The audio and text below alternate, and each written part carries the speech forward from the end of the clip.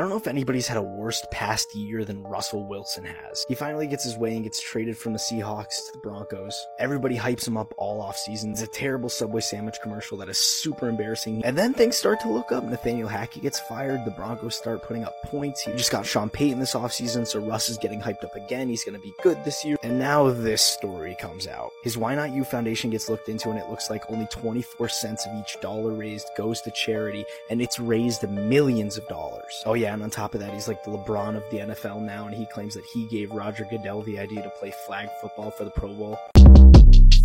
Short Cast Club.